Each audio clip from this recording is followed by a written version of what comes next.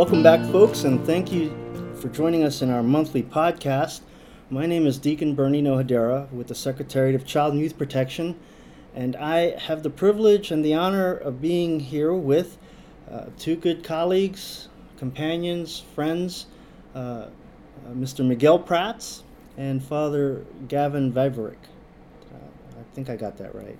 It's good. So thank you both for being here. It's good to be here. It's so good to see you both. And Miguel, like I said, I saw you last in Denver. Right. And I think I saw you last year in Savannah? In Savannah, yes. So you both look great. How have you both been? Been well, thanks. Good. I'm really having a good year healing.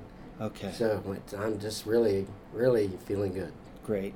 Yeah. And that's what we're here about. We're here to talk about the Maria Goretti Network, correct? And Miguel, I first met you, it was in Denver. Right. You had a table there, and again, by the grace of God, our tables just happened to be right next to each other. Right. And during the lulls, when folks were actually attending their conferences, Miguel and I were at the table. We got a chance to get to know and meet each other. So Miguel, would you just tell us a little bit about yourself and a little bit about Maria Goretti, and the same with you, Father Gavin, just to, that way our listeners out there could hear. Right. You want me to start? So I'm Miguel Prats. I'm a cradle Catholic. I was born and raised in Houston. I'm a first-generation American. My parents were immigrants. My father was from Spain. My mother was from Guatemala. My father served in World War II. And, I just love being in Texas and being a Texan and being a Catholic. I mean, In that order. Yeah. And things are just, for me, I am a victim of abuse as a child by a mentally challenged man and by a priest when I was a teenager. And so it's been a long road. But I've been working at this for almost 15 years. And praise God, I'm compared to where I used to be, I am so healed. God bless you. Healing is just amazing. Mm-hmm. It's just like having a new life. Mm-hmm. So things are going really good. Great. What about you, Father Gavin? Well, I'm a priest of the Diocese of Tyler, and I've been working with this ethics and integrity program in our diocese to create the safe environment. And our diocese is a bit of a unique approach in that it focuses on treating everybody with respect and dignity as you would Jesus Christ.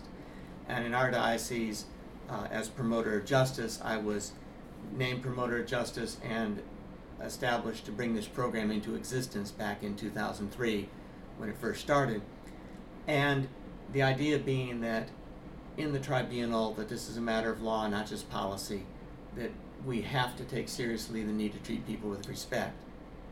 And it's in that context that it began the victims assistance work, the safe environment work, the development of diocesan policies and procedures, and we developed a training program. Mm-hmm.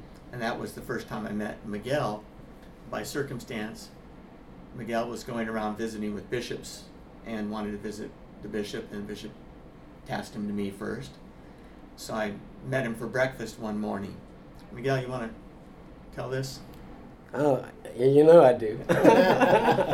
Yeah, we met for breakfast in Tyler, Texas, and at the time I was with SNAP, Survivors Network of Those Abused by Priests. In 2001, when the scandal broke out in Boston and it was in all the media, I remembered having an incident with a priest. And at the time there was nothing out there for people like me except SNAP. And so I joined them, and, it was good to know that I wasn't the only one. And so there was some positive things about it. But as time went by, I found that SNAP had, just like any organization, some flaws. Mm-hmm. And I found that too many times there were people in SNAP that were more concerned with causing trouble for the church, out of anger, righteous anger maybe, but it just wasn't helping to protect kids. So after a couple of years of SNAP and stuff, I had this idea: why not a Catholic version of SNAP, where we can reach out to victims not just of the Catholic Church, but what I had found out was there were Baptist victims, Episcopalian, and every denomination was calling me because I was the only one to call. And they said, I'm not a Catholic, but, do you mind listening? And of course not. And so now with the latest thing, with the gymnast problem, we see that it's not just a Catholic problem, it's not just a church problem, it's a societal problem around the world, the abuse of children and women. So Maria Goretti Network has been around for how long now?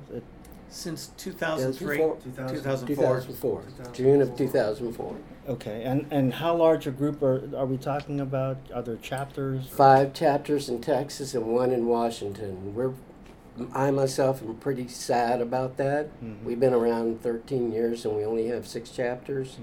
There should be chapters all over the country. If anything too, the idea of having an individual be able to call someone, and you hit it on the head there, Miguel, a lot of times they just want someone to listen. Right. And really listen. I mean, just really listen, right? So thank you for that. I mean, I'm sure, God's plan, God's time, things will happen. There's a reason for this happening. Yes. And, I'm a firm believer that because of this crisis, the church is ending up becoming healthier and holier. Yes. It's a transformation that I think was long needed, and it finally had come to a head, and so now we're having to really deal with this. So let me just shift a little bit here and ask you, from where you are, what has the church done well, and what more can the church do to better this situation, or for lack of a better word, with what we're doing to improve, or to any thoughts? I think the church has done well on taking the matter seriously and helping to raise in our culture the awareness of the abuse. Because prior to 2000, there was nothing in the news about abuse of anybody. And now it's very regular, even in small town newspapers, in educational programs, in summer programs, and now with the abuse of adults. I think that the church could do better in reaching out not just to victims that have been affected by clergy, but in reaching out to all the victims, because probably better than 1 in 4 people have been abused by somebody, and there's a lot of hurt out there that we can offer the healing for. So one of the things that was important in Miguel's healing was to come to recognize, while he might be angry with people in the church, he needed the help of the sacraments for healing. Absolutely. And so that it had to be not anger at Christ and his church, but anger that people in the church failed to do what God asked them to do. But that was helped by Bishop Carrata giving him a hearing, other bishops giving a hearing as well, and accepting responsibility. Then he could heal that wound and reopen himself to the life of the sacraments. Miguel, anything you want to add to that? Amen. Amen. Amen. Father Gavin, you're right. I mean, on any given Sunday, at any given parish, you have an opportunity there with that community where you're right. There are families out there, there are individuals out there that have maybe either experienced or are experiencing, have witnessed, have seen situations of abuse, and abuse in general, right? And so, being able to have folks realize and see that the church is a resource, is a viable resource, a competent resource, and groups like the Maria Goretti, network, that also is a resource, and that's available for folks.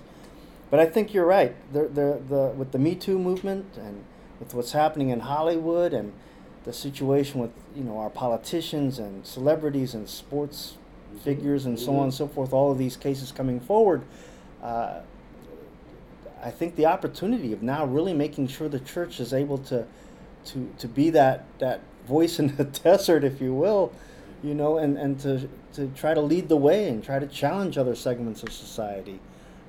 You mentioned in your group that folks that are not necessarily Catholic are also coming in, and absolutely right, and I would assume folks that have been abused not necessarily by a clergy member either, right? Just Oh, I'm only me and one other guy were abused by a priest. Okay. Everybody else was abused outside of priesthood.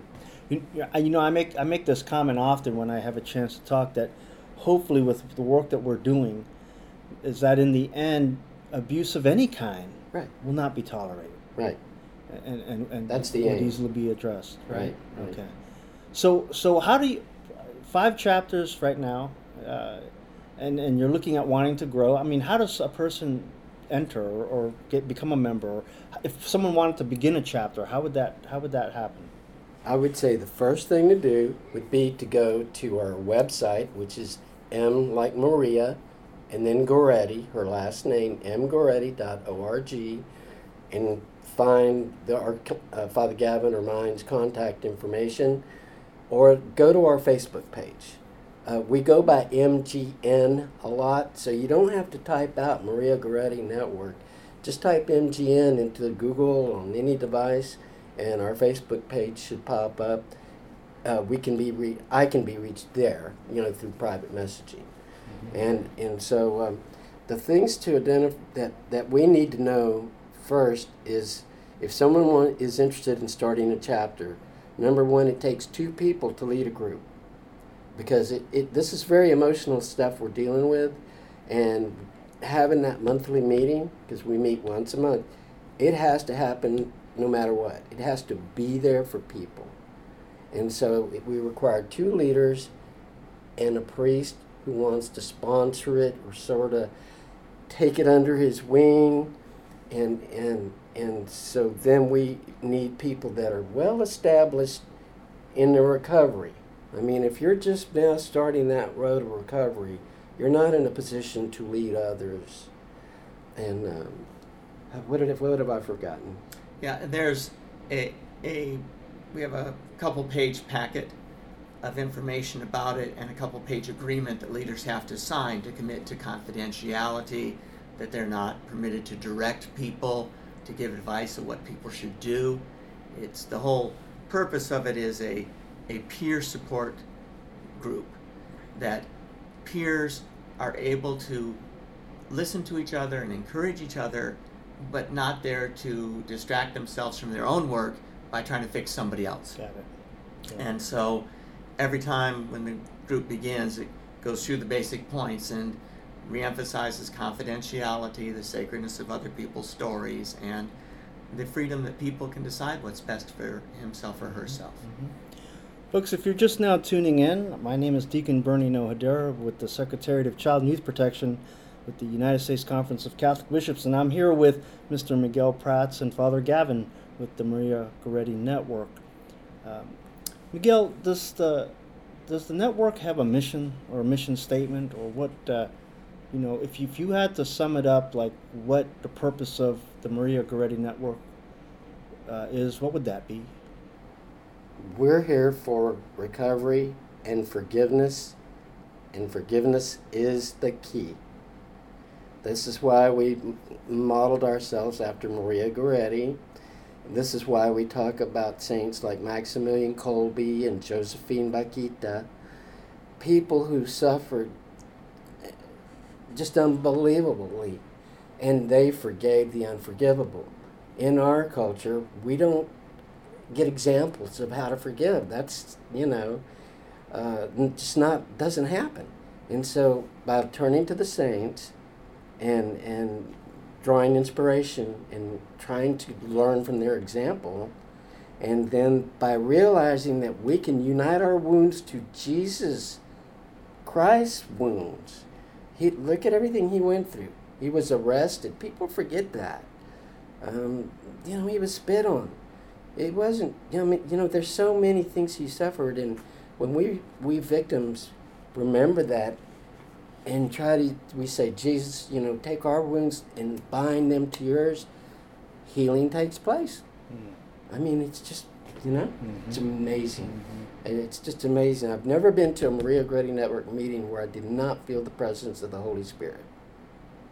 And healing, we have non-Catholics, anybody is welcome at a meeting, it's definitely not just for Catholics or for victims of clergy abuse. Mm-hmm. It's for any victim of abuse, no matter who did it or what form it took. There's so many different forms of abuse. Yeah, I think the idea of forgiveness, you're right. That's tough. Yeah. That's tough. And especially if you're having to, I know in my case, when I was working with the Diocese of San Jose, I've helped to facilitate and accompany survivor victims where they wanted to meet their accuser. They wanted to meet their abuser, the accused. And I was very humbled. Very humbled. To have that kind of courage and strength to face your abuser, and I'm very humbled to have been able to be witness and to be part of that. You mentioned SNAP, and I have my share of stories with SNAP, and again, grateful for that organization at the time, because you were right, there was really nothing, nothing was in place where folks can go to. And when I worked for San Jose, that was the first thing I did. I attended a SNAP meeting. And we introduced ourselves. I told them I was at the Diocese of San Jose, and the room got really cold.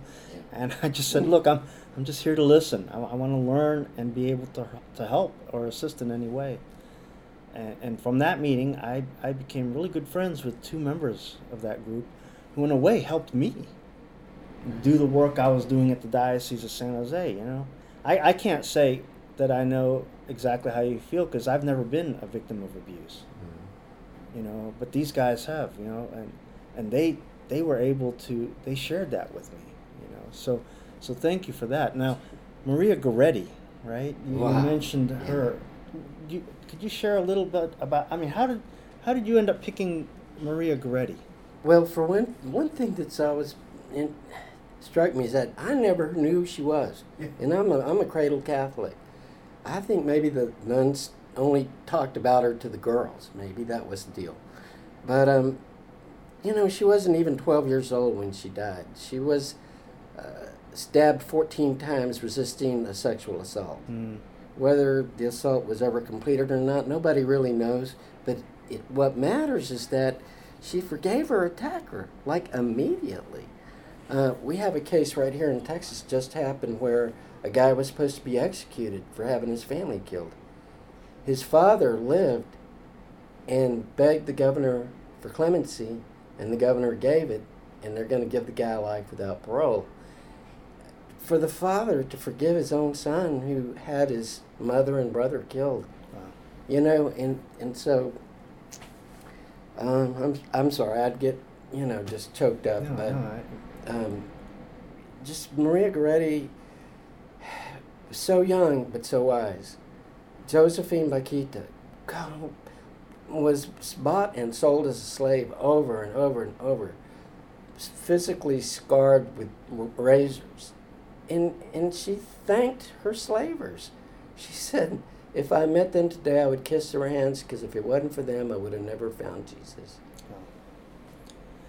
You mentioned the sacrament of reconciliation, Father, and what role does the church have now with accompanying survivor victims? How can they, we've had our stumbles, I could say that, honestly. Certainly, but to be abused is not sin. There's no sin with being a victim. But oftentimes, people's reaction out of that leads them in a self-destructive spiral that distances themselves from everybody who loves them, including God. And they find themselves in a situation like the prodigal son, who is far removed from everything he holds dear. And they want to be restored to health. And so they're turning from their sin, starts to bring healing and strength to them to be able to face the inner wounds that came from the abuse. Because with the help of reconciliation, with the help of reception of the Eucharist, with participation in the Mass, that joining with the wounds of Christ that Miguel spoke so powerfully about, I'd like to get that on a billboard or something, sure.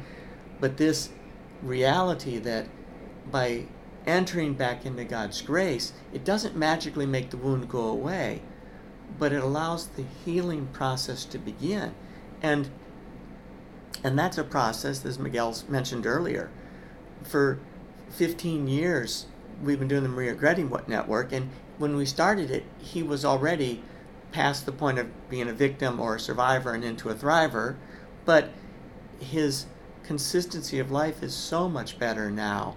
And really, in the Christian life, we should every year be able to say, I'm better than I was a year ago at living like Jesus. Amen. But that healing is so helped when we're not carrying the wounds of sin that we inflict upon ourselves.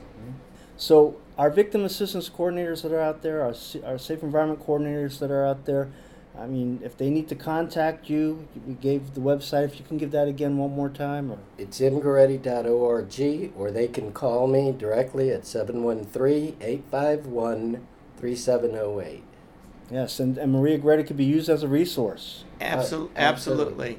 And my contact information is on the website, and I've been working with this from the beginning and had a chapter in my parish for 10 years. So priests, pastors, or church people that want to know, I speak that language, and am very glad to do it. Great. Right. You know, I think if we just continue as Junipero Serra's words of siempre adelante, right. Always forward, right? Right. I don't care how small the steps are, Right. but we're moving forward, right? Right. And I think what we've done today is a part of that progress of moving forward. Miguel, Father Gavin, God bless you both. God bless the folks that you've been called to minister to, and we hope and pray that, you know, if you've been a victim of abuse or know of someone, please contact, you know, your local victim assistance coordinator or law enforcement if it's currently happened. Thanks for saying that. Yeah, give Maria Goretti a call or whatever. Talk to a trusted adult if you're a young person that's listening to this right now or what, but get help. You're not alone. Right. Right, Miguel. Right. I mean, you thought you were alone. Right, and this is something I have found that all victims think. They think they were alone and that they were the only one. And so it's real important people understand they're not alone, and there are resources out there. Correct. All right. Thank you all again. Thanks, for everyone for listening. We hope to hear you. We hope that you'll be able to listen to us again. This is a monthly podcast offering by the USCCB. For more information regarding this, or if you'd like to get a recording, please contact www.usccb.org. If you look under the Secretariat of Child Youth Protection, you'll be able to find these links and all these resources. Thank you, and God bless.